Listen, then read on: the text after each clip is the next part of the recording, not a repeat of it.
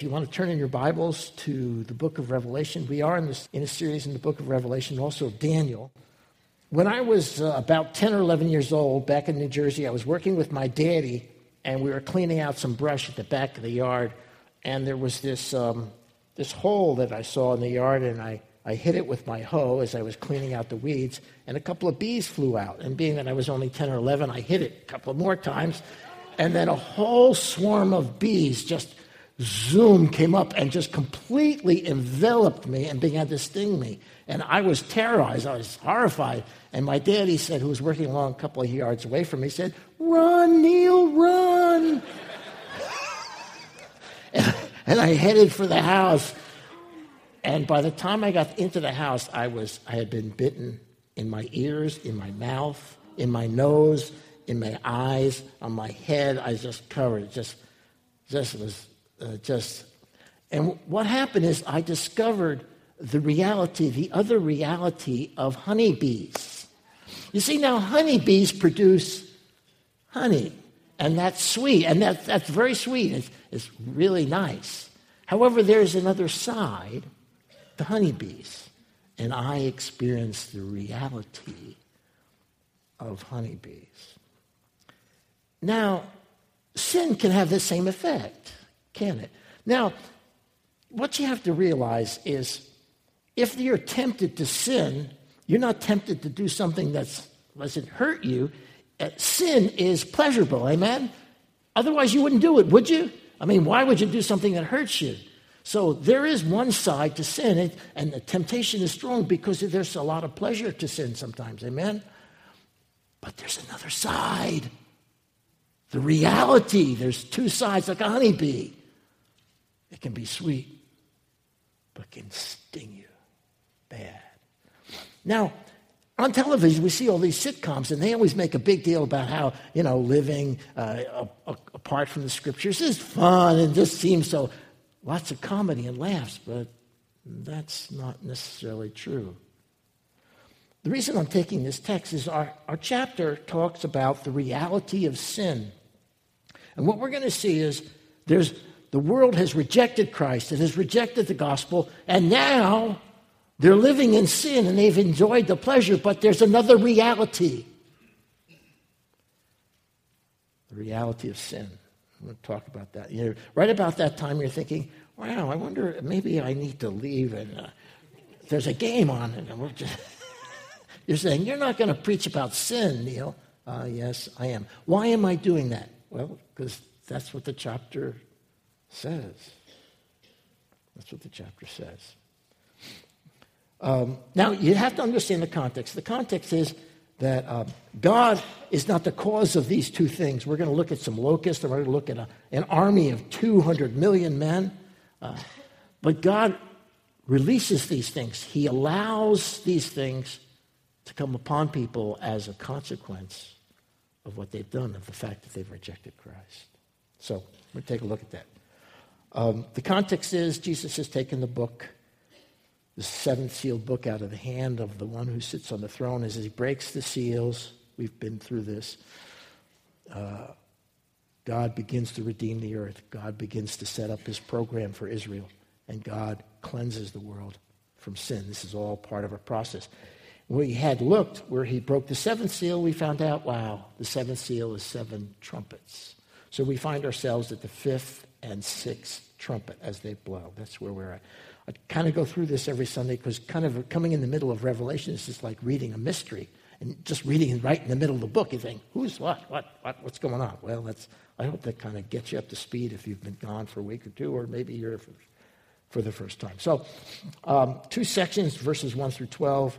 We'll read that, make a couple of comments, and then verses 13 through 21 we'll read in a little bit. So let's read.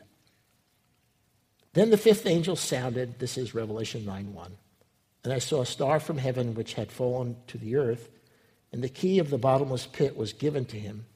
He opened the bottomless pit, and smoke went out of the pit, the smoke of a great furnace, and the sun and the air were darkened by the smoke of the pit. Then out of the smoke came locusts upon the earth, and the power was given to them as scorpions of the earth have power. And they were told not to hurt the grass of the earth, nor any green thing, nor any tree, but only the men who do not have the seal of God on their foreheads. And they were not permitted to kill anyone, but to torment them for 5 months. And their torment was like the torment of a scorpion when it stings a man. And in those days, men will seek death and not find it. They will long to die, and death flees from them. The appearance of the locusts were like horses prepared for battle, and on their heads appeared to be crowns like gold, and their faces were like the faces of men, and they had hair like the hair of women, and their teeth were like the teeth of lions. They had breastplates like the breastplates of iron, and the sound of their wings were like the sound of the chariots and many horses rushing to battle. And they have tails like scorpions and stings, and their tails is the power to hurt men for 5 months. They have the king over them and the angel of the abyss. His name is in Hebrew Abaddon, and the Greek he has the name Apollyon. The first woe is past. Behold, 2 woes are still coming after these things. In verses 1 through 12, we see the first reality of sin, the reality of terror and torment. Terror and torment. The 5th angel sounds his trumpet, and John sees a star which has fallen from heaven. First thing that we need to do is understand the identity of the star. Now, it is not a literal star. It's not a comet. It's not an asteroid. Because look, in verse 1 it says, I saw a star from heaven, and a key to the bottomless pit was given to him. So it's a being. Now, the question would be, who is this being that's given the key to the bottomless pit? Notice first, John is looking at him, and he sees that he had already fallen prior to him giving the key. Do you notice that? I saw a star from heaven which had fallen. Perfect tense. Perfect tense. Happened in the past with results up into the present. That's the perfect tense. So he had already been kicked out of heaven. He had already been thrown out of heaven. John sees him when he's given the key. Now he's gotten the key. All right, so set that. Now look with me at chapter 12, verse 7. Now, chapter 12, verse 7 is what they call a parenthetical passage. This is not after chapter 9, but it's just one of those events that takes place during those 7 years. We had talked about this. There's events that happen. This is one of the events that happens during the 7 years of tribulation. Look what it says. Verse 7, chapter 12. And there was a war in heaven, Michael and his angels waging war with the dragon, and the dragon and his angel waged war, and they were not strong enough, and there was no longer a place found for heaven. And the great dragon who was thrown down, the serpent of old, who's called the devil and Satan, who deceives the whole world, he was thrown down to earth, and his angels were thrown down with him. Then I heard a loud voice in heaven saying, now the salvation, power, kingdom of our God, authority of his Christ have come. For the accuser of our brethren has been thrown down, he who accuses them before our God day and night. And they overcame him because of the blood of the Lamb, because of the word of their testimony. They did not love their life, even when faced death. For this rejoice, O heavens, and you who dwell in them. But woe to the earth and the sea, because the devil has come down to you, having great wrath, knowing only that he has a short time. Who is the being that's thrown down? It's Satan. He is thrown out of heaven. Now, do you remember in the book of Job, it says it almost seemed like there was a dialogue that oftentimes Satan had the power to appear in heaven. No longer going to take place. He's been excised. He's been thrown out. No longer he has a dialogue. No longer can he be the accuser of the brethren in heaven. That's not taking place. That's over. Now, some commentators think that when this happened was at the beginning of the tribulation. So he goes down to earth, and guess what? As he's going down, we're going up in the rapture. Well, that kind of works. That works. When he gets down to earth, he begins to cause these trouble. Now, at this point, he's given a key to the bottomless pit.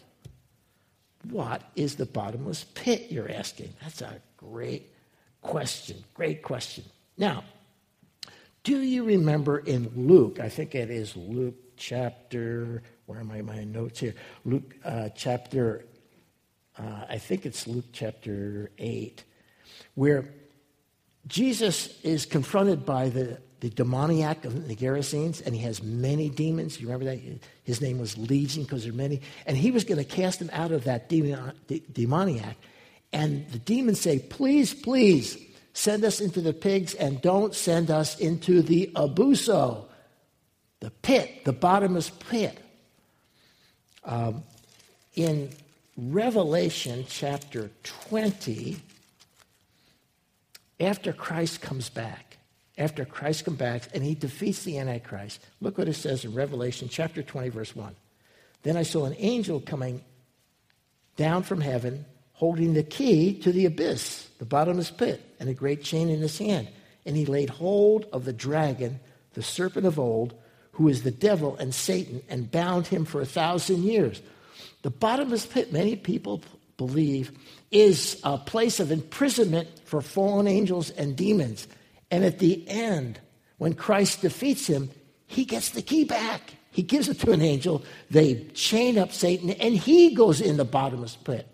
So the bottomless pit is kind of a reserve, kind of a prison for demons and fallen angels. Well, back in our chapter, in chapter 9, the devil is thrown out of heaven, and he is given the key. And he opens the bottomless pit, and out comes this smoke. And out of the smoke come these, what it says, locusts. Locusts. Now, what are these locusts? Well, as you look at it, you look at the description in verses 7, 8, and 9, they're not real locusts. They're not real locusts. Notice in verse 4, they don't eat any grass or any green thing. That's what normal locusts do. And they have a king, it says in verses 11 and 12, whose name is Abaddon in Hebrew, and in Greek is Apollyon. And when you translate those both in Hebrew and Greek, it means destruction. Their king is Satan. So these are not true locusts. They are, I believe, a picture of a demonic group of beings who come out of the bottomless pit and they torture men and women for 5 months. 5 months. They torture them of some nature. And men and everybody, it's so bad that they want to die. But during those 5 months, they can't die. They're just tormented. Now, notice it says they can't, however, in verse 4, do that to any of the men who have the seal of God on their foreheads. That's the 144,000. We had looked at those. It doesn't say anything about anybody else who happens to be Christians, but I would think, just including that, because everybody who's a Christian is sealed by the Holy Spirit. So I would think that that's not going to happen to them, but the scriptures doesn't say. It says just the men who have the seal on their forehead. And it will get so bad, they want to die, but they can't. Now, not a pretty picture. This is the first reality of sin. Now, how about you guys? Have you ever seen those ads for those movies, those horror movies? You know, where, say, 3 or 4 couples go to this cabin in the woods, and then there's something in there that grabs and is pulling them into dark rooms, and they slowly disappear one at a time. I don't like to watch those movies.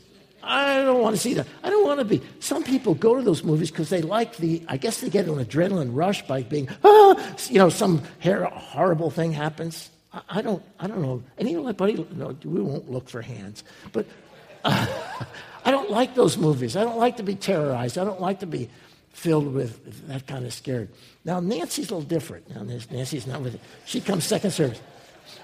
We were watching a Tom Cruise action movie the other day, and And every time something bad was going to happen to somebody, she goes, uh-oh. And I'm looking over at the couch. What are you saying uh-oh for? And then she'd cover her eyes when something, when there'd be a fight. She doesn't like those horror movies at all. But the first real reality of sin is this terrible thing that happens to them and the torment that comes upon them. And so, as a pastor over the years, I've had people talk to me about the struggles they have as the consequences of sin are beginning to envelop their lives. And you know what oftentimes they say? It gets so bad. You know what I've had several people say to me over the years? I just want to die. If I could only just die and get out of this. But they can't. They can't. Terror and torment. Years ago, as a young man, I was living in downtown Newark, and I was renting a small room, and it had been a big home years before, but they had chopped it up into a series of apartments, and I had a little small room, and I was renting there, and it was on the first floor, but slightly elevated from the backyard, and so there was a series of steps that came up to a platform, and there was a door, but they had locked the door because years ago, it was a door to the backyard, but no longer was that. So they locked the door, but it was a half door, so it had wood on the bottom and glass on the top with a curtain hanging over it. And my bed was pushed right up against the door. And this is downtown Newark. One night, I'm sleeping there, I'm laying there, and I can hear footsteps of somebody coming up the steps. And my heart's going like this. I'm paralyzed with fear, absolutely paralyzed. And he's standing, or she, or whatever it was standing this far from me because there's only a pane of glass and a little tiny flimsy curtain. I could not even get my hand to peek because I knew there was somebody standing right there. And then, horror of horrors, I looked over there with a little bit of light that was in the room, and I could see the doorknob beginning to turn. And I could feel the pressure of whoever was on the other side pushing on that door. I was terrorized. I could not move. And then a couple of minutes went by, and I heard the footsteps of him. I laid there for another 15 minutes and didn't move, didn't make a sound. And that's a little bit of a scary terror experience that I've had. That's the most terrifying moment I've ever had. And thank God he didn't break the window. He could have broke the window, come right in on me. He didn't, for some reason. Maybe he was just trying to get out of the cold. I don't know what he was trying to do, but I didn't like it at all. These poor people are terrorized by these locusts and the torment that they go through. And that is the reality of sin, what it does to you. Okay. You're saying, Neil, this is terrible. Well, wait, it gets worse. Look at verses 13 through 21 with me. Then the sixth angel sounded, and I heard a voice from the four horns of the golden altar which is before God. One saying to the sixth angel who had the trumpet, release the four angels who are bound in the great river Euphrates. And the four angels who had been prepared for the hour, the day, and the month were released so that they would kill a third of mankind. The number of the armies of the horsemen were 200 million, and I heard a number of them. And this is how I saw the vision of the horses and those who sat on them. The riders had breastplates, the color of hyacinth, and the brimstone, and the heads of the horses are like the heads of lions, and out of their mouth proceeds fire, smoke, brimstone. And a third of the mankind was killed by these three plagues, by the fire, the smoke, and the brimstone, which proceeded out of their mouths. For the power of the horses is in their mouths and in their tails, for their tails are like serpents and have heads. With them they do harm. And the rest of mankind who were not killed by these plagues did not repent of the works of their hands so as not to worship demons and the idols of gold and silver and brass and stone and of wood, which can neither see nor hear nor walk. And they did not repent of their murders, nor their sorceries, nor of their immoralities, nor of their thefts. What I see here, verses 13 through 20, and the reality of sin, deception, and death. Now, we have to understand, first of all, who these four angels are that are bound at the Euphrates River. These are not good angels. Good angels are never bound. Only fallen angels are bound in the Bible. Now, the Greek word for angels is the Greek word angelos, which means messenger. It's a neutral term. It's a neutral term. Depending on the context, it can be either good or bad. Let me show you. Back in chapter 12, verse 7, it says, Michael and his angels were fighting against the dragon and his angels. So you can have good angels and bad angels. These four angels are not good angels. Why? Because they are given, their purpose is to kill a third of mankind. A third of mankind. Now, in chapter 6, verse 8, we saw 1/4 of the world was killed in that plague. Now we have a third more are killed here. So at the end of this particular chapter, over half the population of the world has been killed. How are they going to do this? With this 200 million horsemen and their riders. Now you're saying, what are these, Neil? Now, if you look at them, verses 17, 18, and 19, it looks like, well, they don't look like real horses and riders. Now, some would say that these are a demonic horde again, some sort of spiritual thing going on. And they have the power of killing people with smoke, fire, smoke, and brimstone that come out of the mouth of these horses. That's really strange. Could be a demonic horde. There's other people would say, well, there's an interesting verse in chapter 16, verse 12. When we move forward, it says, 16, verse 12, the sixth angel poured out his bowl on the great river, the Euphrates. Oh, there's the Euphrates River again. And its water was dried up so that the way would be prepared for the kings from the east. So what many people would say, these angels dry up the river, and they begin to lure 200 million man army from the east. Many would say that's China, somehow getting involved in what's going on, and they start a war at this time that continues on through the end of the Revelation and the second coming of Christ, and over a third of the people are killed. And what John is seeing is he's trying to describe as best as he can understand with his first century knowledge what he sees in modern warfare. That works. But the other, because of the description of verses 17 and 18 and 19, we're not really sure what they are. But they kill a third of mankind in this rather large war that goes on. Now, what we see here then is the reality of sin, which ends up in death. Now, we see that in the paper every day, don't we?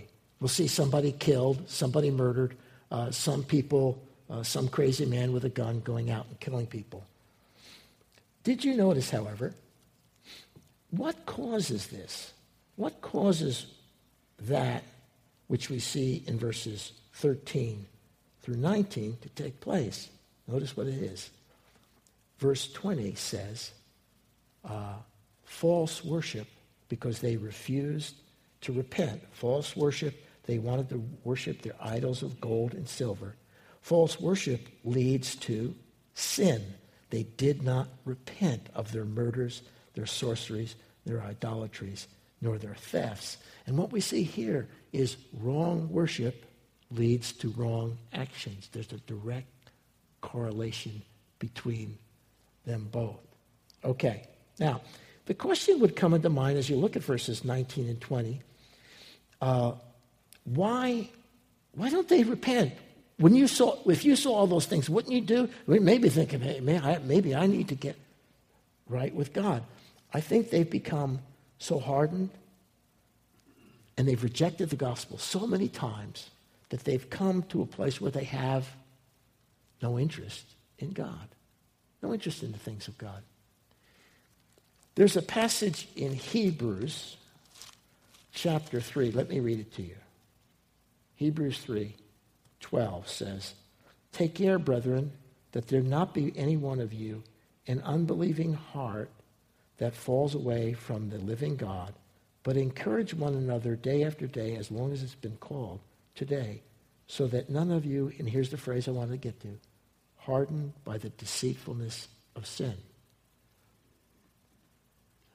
They've been deceived, and the result is they don't respond to the gospel, and death comes as a following. So deception and death are part and parcel of the consequences of sin. There's another passage. Where am I going here? James. Let me read James chapter... James chapter 1. That's a good one. There's a couple of verses I want to share with you where I get deception and death. Listen to this. Verse 13, James 1:13. "Let no one say when he's tempted, I am being tempted of God, for God cannot be tempted by evil, for he does not tempt anyone. But each one is tempted when he's carried away by his own lust. And when lust has conceived, it brings forth sin. And when sin is accomplished, it brings forth death. And do not be deceived, my beloved brethren." These people have been deceived. They have been deceived, and it brings forth death. It brings forth death. There is another passage that says that people, it's 2 Timothy 3. I lost my place there for a minute. 2 Timothy chapter 3. This is an interesting verse. "But evil men and impostors will proceed from bad to worse, deceiving and being deceived." Deceiving and being deceived. 2 Timothy 2:26 says that people who are, here, let me read it. "And they may come to their senses and escape the snare of the devil, having been held captive to do his will." I mean, you look at this and you say, don't they see it? Can't they see the truth? No, they can't. They've been deceived, and they'll continue to be deceived. Oftentimes we see maybe a relative or a friend. Have you had this experience? And you're looking at them, and their life is a disaster. Have you seen that? And you think, what's the matter with them? Don't they see the life that they're living is causing them so much pain and anguish? Don't they see it? No, many times they don't. Oftentimes we have what we call an intervention.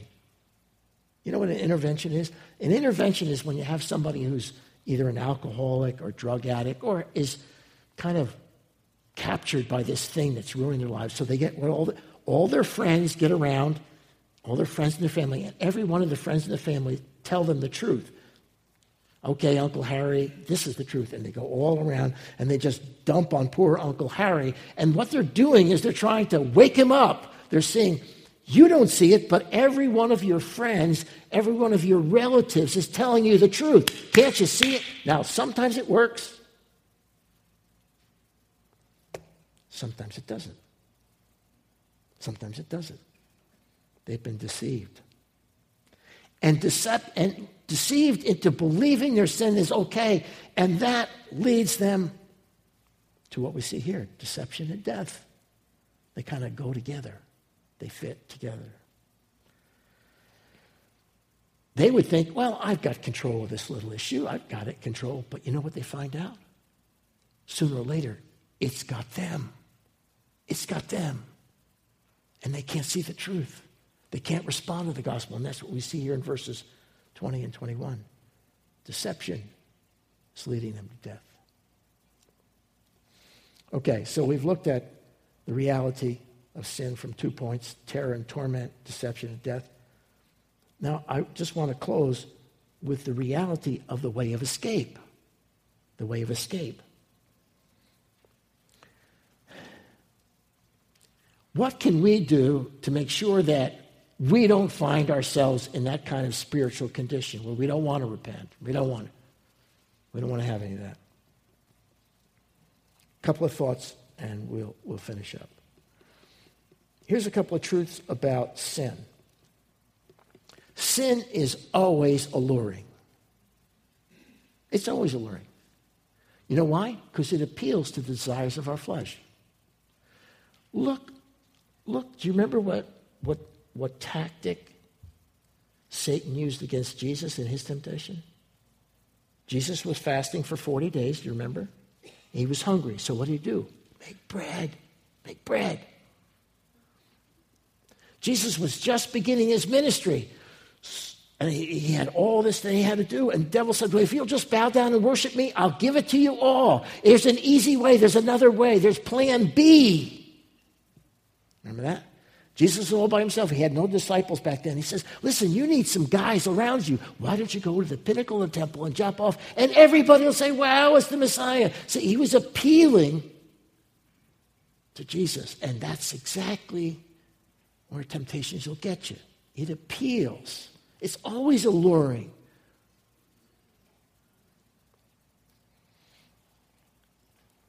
Sin always involves a spiritual battle. That's the second thing. It's not your husband. It's not your wife. It's not your boss. It's not your stupid neighbor. There's a spiritual battle going on. Ephesians chapter 6 says, for we wrestle not against flesh and blood. So the battle is not with your boss or anybody else. The battle is with, listen to this, this is what it says, spiritual forces of wickedness in heavenly places. There's a spiritual battle going on. Sin is always alluring. Sin always involves a spiritual battle. Thirdly, sin is escapable. Sin is escapable. 1 Corinthians 10:13. No temptation has overtaken you, but such as is common to man. And God is faithful, will not allow you to be tempted beyond what you're able, but with the temptation will provide a way of escape that you may be able to endure it. Now you're saying, wait a minute, Neil. You don't know what my temptation is. Oh, so you don't believe the Word of God? It says in the Bible that in every temptation there's a way of escape. Now you might not like it. You might not want to do it, but it's there. It's there. I mentioned Ephesians chapter 6. Just turn there with me for just a moment. Let's see, how am I doing? Oh boy, I'm in trouble. Ephesians chapter 6. Look what he says. Chapter 6, verse 10. Be strong in the Lord and the strength of his might. Put on the full armor of God so that you may be able to stand firm against the schemes of the devil. Okay, that's the context. That's what we're talking about right here. For our struggle is not against flesh and blood. Here's the scripture I used. But against rulers, powers, world forces of darkness, against spiritual forces of wickedness of heavenly places. Do we have any chance of winning against those people? Not a chance, not in our own strength. What does he say? Verse 13. Therefore take up the full armor of God so that you'll be able to resist in the evil day, and having done, stand strong. Now, then he gives us some things, a way of escape. Look at them. And I'll just put some practical feet on it. It says, having girded your loins with truth. Speak the truth in love. Stop lying. Lies will just make a chink in your armor and he will get you. You've got to speak the truth. Stop lying.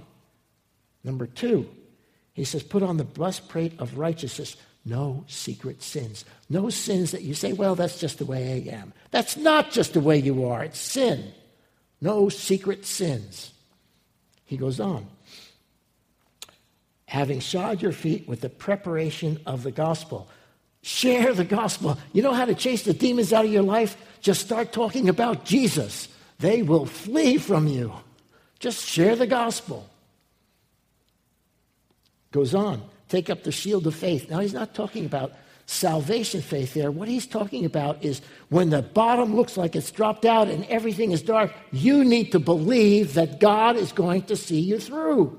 Just believe that God is going to say, put up the shield of faith. It looks darker than the hell, but I am going to stand, and I believe that God is going to see me through. You need to believe that God is going to see you through this trial. Look what he says there. Number 7, verse 17, take up the helmet of salvation. You know what the helmet of salvation is? It's about your mind. You need to know that if the worst thing happens, you're going to heaven. You need to have the assurance that you're going to heaven. Believe it. You're going to heaven. God is going to win out. And he goes on. Take up the sword of the Spirit, which is the word of God. How did Jesus defeat the devil in the temptation? He quoted Scripture. He quoted Scripture. Psalm 119, verses 10 and 12. Thy word have I hid in my heart that I might not sin against thee. How can a young man keep his way pure? By keeping it according to thy word. Thy word have I hid in my heart. Hey, look, Pastor Neil right here every month has a scripture memory verse. Why do I do that? Because if you're having problems with your thought life, you need to fill your mind with the word of God. My heavens, are you doing these scriptures? Now, I'm not a legalist here. Why do I do that? Because I know it keeps my mind clear. And my mind's no different from yours. It's a little bit more warped, but I need the Word of God, and so do you. Study it, read it, memorize it, hide it in your heart. It's a way that we can escape. Then he goes on, and having done all that, with prayer and petition, pray at all times. Having done all those things, you know, we have a prayer meeting here every Thursday from 6:30 to 7:30. And God is doing some powerful things. Every week, one of the pastors is in that meeting. 6:30 to 7:30, right here at Calvary Chapel. If you're going through time, you need prayer. Come and get hands laid on you. Come and join us, pray. So, sin is always alluring. Sin is always involves a spiritual battle. Sin is escapable. Finally, sin is forgivable. All sin is forgivable. 1 John 1:9, if you confess your sins, he is faithful and righteous to forgive your sins. You're saying, well, Pastor Neil, you don't know what I've done. I can't be forgiven. Oh, really? So you're so special that your sin was not covered by the blood of Christ. Is that what you're telling me? Wow, you're a very special person. That's not true. Now, there is what they call a blasphemy of the Holy Spirit. The blasphemy of the Holy Spirit is rejecting the work of the Holy Spirit in bringing you to Christ. If you do that and die with doing that, you know what? You won't be forgiven. Because there's only forgiveness found in Christ, and the Holy Spirit is the one who leads you to Christ. You blaspheme the Holy Spirit, say, I want nothing to do with you, you're of the devil. You're going to find yourself in a bad place. Okay. You've been very patient with me. Let me close with a little fable. A frog was caught in a deep rut on a muddy road. In spite of his help of his friends, he couldn't get out. They finally left him there in despair. The next day, one of his friends saw him hopping about outside the rut, as chipper as he could be. And they said, hey, what happened? I thought you couldn't get out. I couldn't, the frog replied, but then a big truck came down the road, and I had to get out. Someone once said, we won't change until it hurts too much not to. Let me repeat that again. We won't change until it hurts too much not to. This is not a very happy, clappy sermon. It's not supposed to be. It's not supposed to be. I won't change, and neither will you until you see the reality of sin in your life. And the grace of God that'll give you the strength to say no and find forgiveness. Pray with me, please.